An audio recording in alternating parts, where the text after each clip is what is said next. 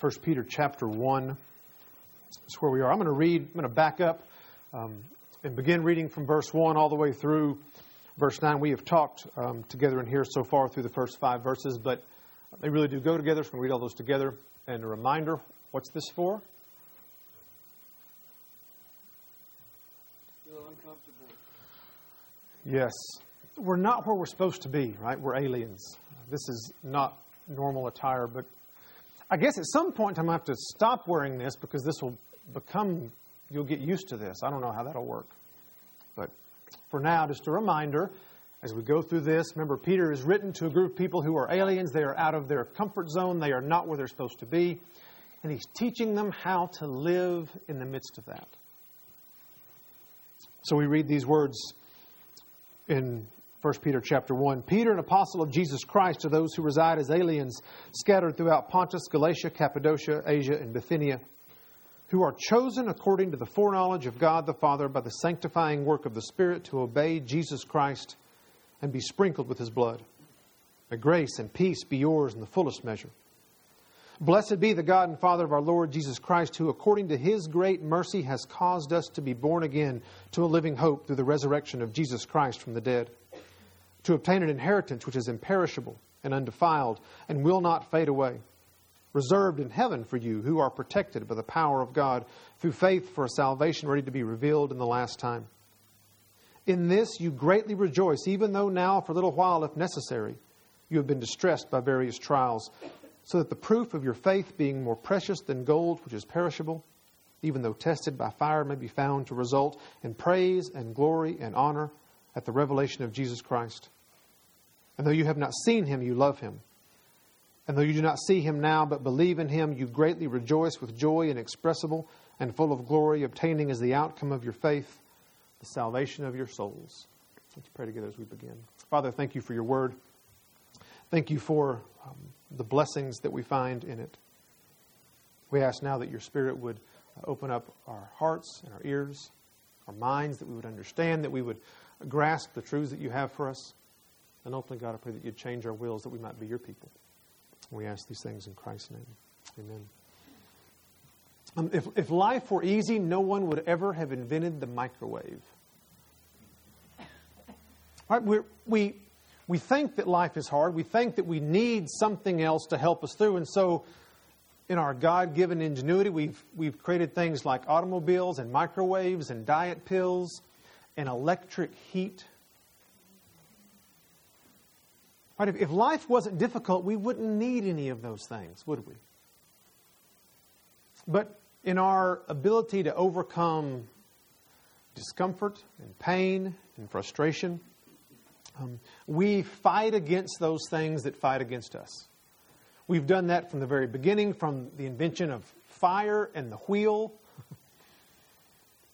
to our modern day conveniences of electricity and diet pills. Right? We want life to be a little more perfect than it is. I don't have a simple solution, but Peter does have a solution for a different way to fight against the things that fight against us.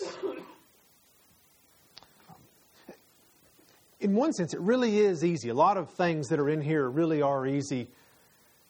It's overcoming the inertia of, but I don't want to do the thing that God requires of me. I'd rather do it on my own. I'd rather figure out a different way to overcome what fight against me than the way God wants us to do it.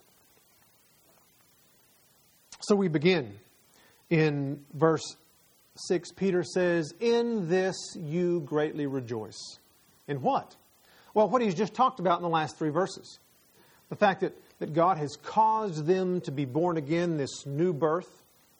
That He has secured for them a salvation that is imperishable and undefiled and will not fade away. That He has protected them by the power of God. And Peter says, in this you greatly rejoice. There's this assumption that they're doing that. There's this idea of, I don't need to wonder. I know because of where you are and what you're going through, the truths that I've just said, you rejoice in. Is that better? Is that working, Phil? Good. I'm back. You didn't know I went anywhere, did you? Could you explain why we need batteries? Why we need batteries? Because It seems silly that we're in a small room and everybody can hear you, but why are we doing this? we do. We record this, and if you ever, for some reason, want to go back and listen, then you can go to our website, which is on the bulletin, and you can click on media, and those sermons are there. Forever and ever. That's why. That's why. We interrupt. That's why we interrupt. Yes. Thank you, Phil. And he does a great job of keeping things running smoothly. So yeah, I know some of you, and maybe several of you, have over the years kept kind of a journal of things to be thankful for, things to praise God for. You kind of make these long lists of just things in your life that are wonderful, that are worth rejoicing about. But my challenge to you really is, do you rejoice in this permanent thing? There's a lot of things that I rejoice in and day out. Rejoice in my family. I rejoice in, a lot of the times, the weather around here. But all of those things, all of those day in and day out things that we rejoice in, what do you do when that's not there? What do you do when the kids aren't obedient? What do you do when the weather is not like you wanted it to be? What do you do when life is fickle and doesn't give you what you want? What do you do when something else breaks and another bill shows up and you just go, I don't feel like rejoicing, or I can't rejoice in those temporary things? Nothing wrong with that. Nothing wrong with praising God and rejoicing in the blessings that fall on the just and the unjust. But what about the blessings that are yours? Your salvation, your new birth, the permanence and the security of your inheritance, God's protection of you for eternity. Even Jesus, when He sent, in Luke 10, He sent the disciples out 2 by 2, and they came back, and they were just tickled to death that the spiritual forces were subject to them. They were rejoicing that they could speak a word and a demon would flee. That they could lay hands on someone and they would be healed. And they thought, this is the best thing since sliced bread. This is wonderful. And Jesus said, don't rejoice that the powers are subject to you. Rejoice that your names are written in heaven. Because someday it might not be so. Someday that power that I have given you now for a time, I may withdraw for another time. Your spiritual high moments, those mountaintop experiences won't last. And if that's what you're rejoicing in, what do you do when you're in the valley? And Jesus says, don't rejoice in those things. I mean, that's great. We're glad that happened, but rejoice that your name is written in heaven. Peter says the same thing. In this you rejoice.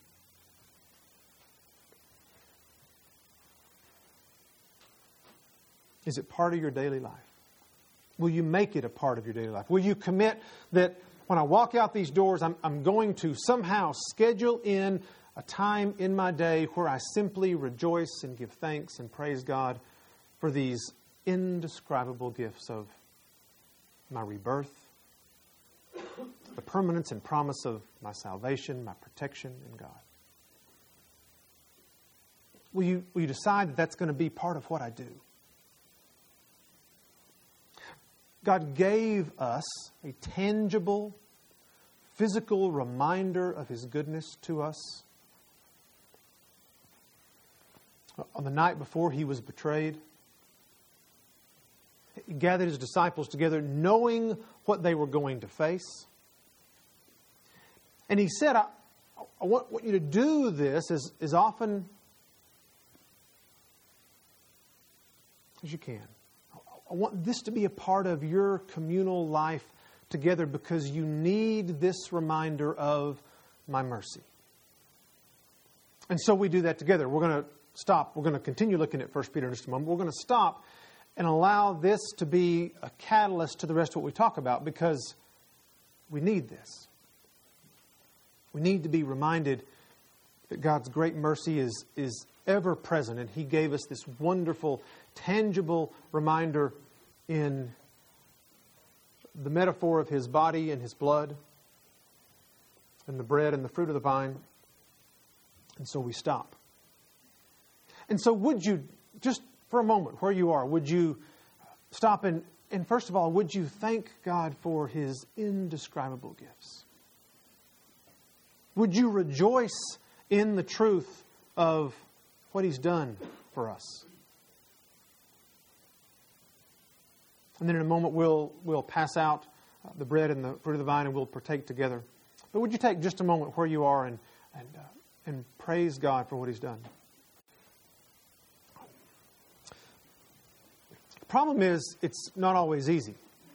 I mean, it's easy to say, okay, if you rejoice, that will help you overcome the life that you're in, that life where you're not where you're supposed to be.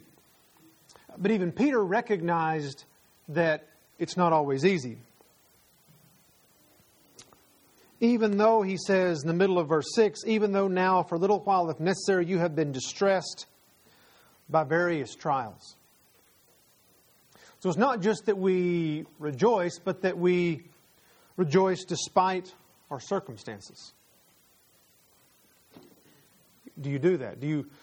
Will you do that? Will you make it a part of your life that I'm going to draw a line in the sand, I'm going to put a stake down, I'm going to rejoice in what God has done for me despite my circumstances.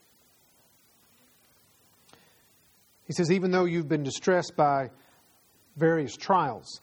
That word trial is the word that is used throughout the New Testament. Sometimes it's the word test. Sometimes it's the word temptation.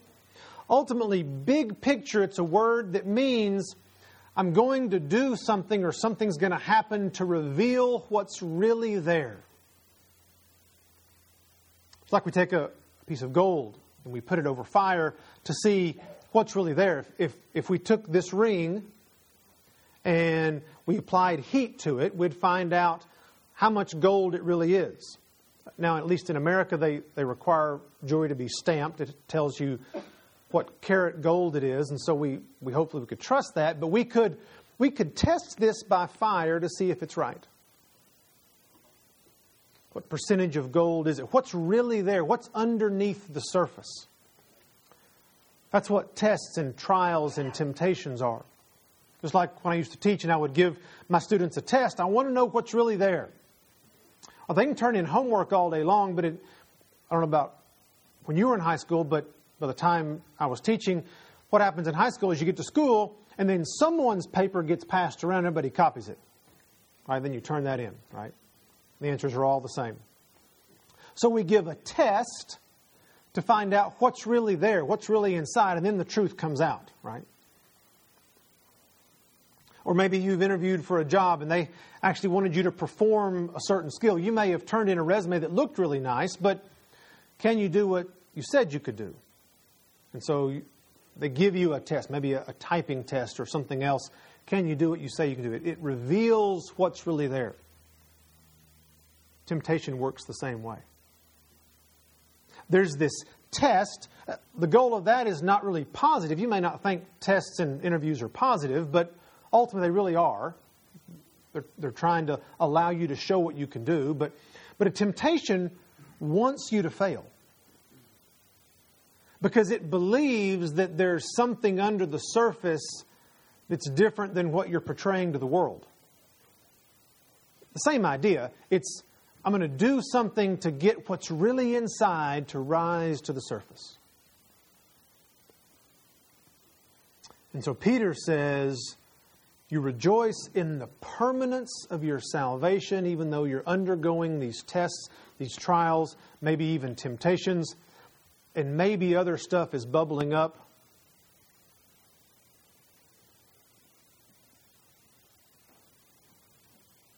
regardless of whether it's a test or a trial or temptation, it's distressing.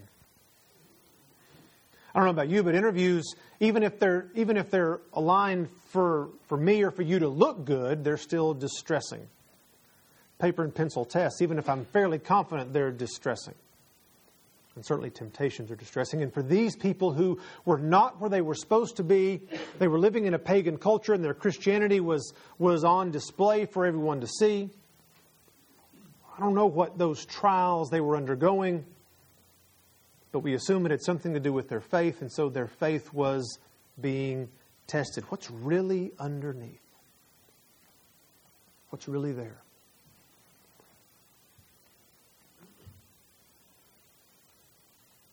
And I would counter that rejoicing and making that a daily part of what you do continues to refine what's really there, continues to solidify what's really there, so that you do pass the test, you do get through the trial with your faith intact and unscathed and unharmed.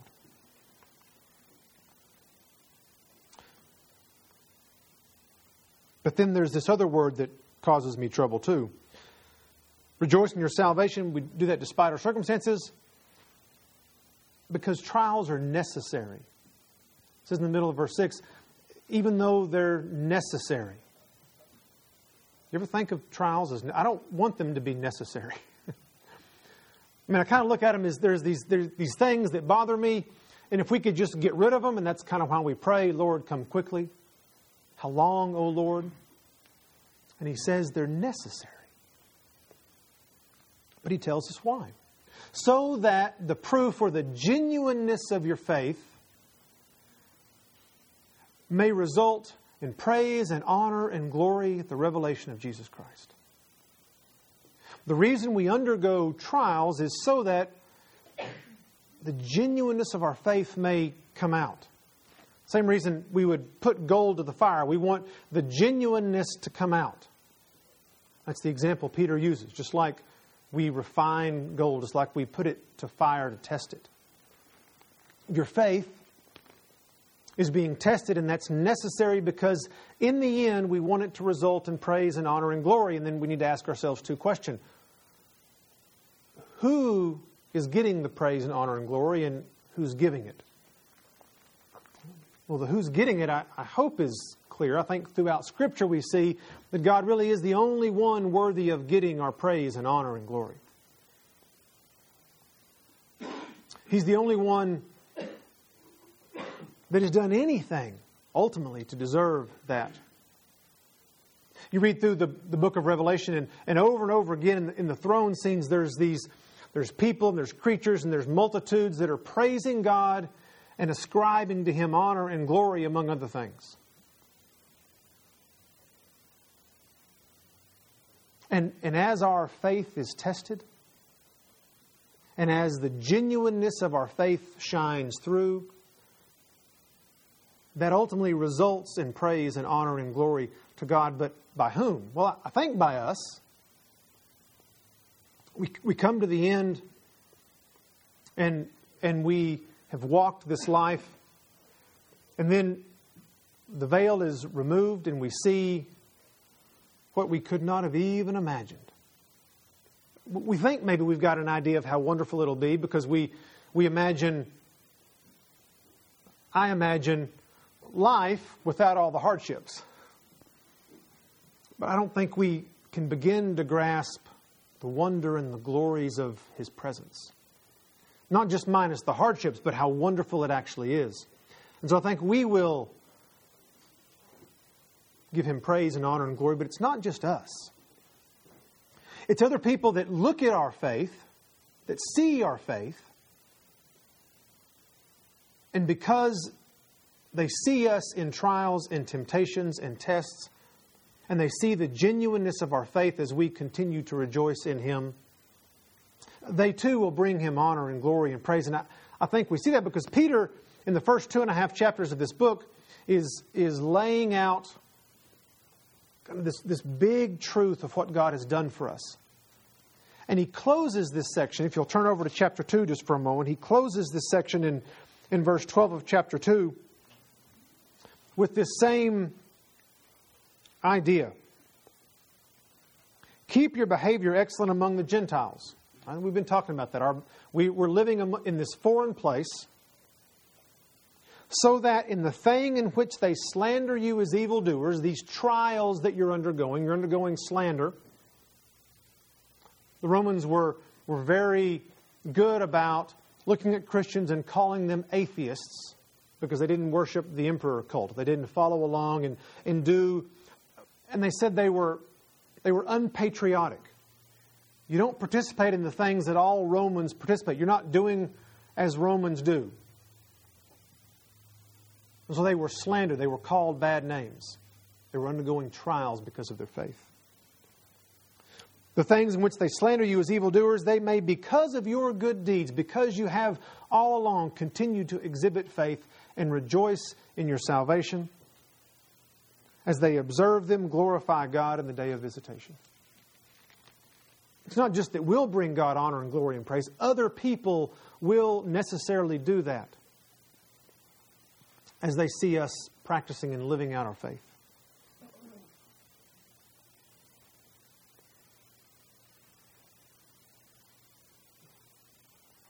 The trials that we undergo are necessary to purify our faith. Ultimately, it's to show the world not just the genuineness of our faith, but to show what God is really like. We undergo trials and temptations and tests, not just to show the world the genuineness of our faith, but ultimately to show what God is really like. We serve a God who we really believe loves us and has made a way for us and has established eternity for us and protects us along the way.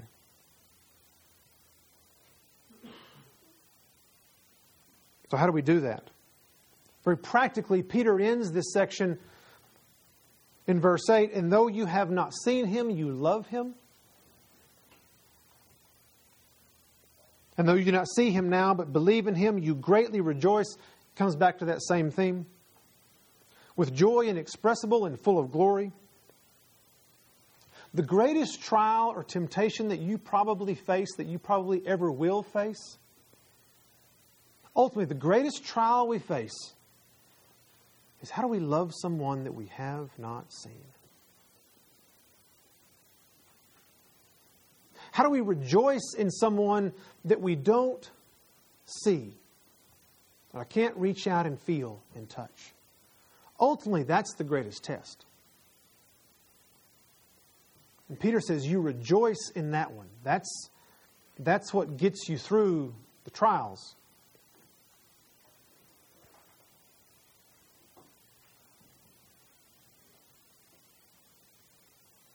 And it's not just that we do that sort of half-heartedly. That I wake up, okay, he said I need to rejoice in God and my salvation, so I'm going to get up in the morning. Thank you, God, for saving me. Now, let's get on with the day, right? We rejoice, he says, with joy inexpressible and literally glorified. Your version may say full of glory. One day we will be transformed from what we are now into glorified bodies, and everything we do will be perfectly right. Our praise will be perfect.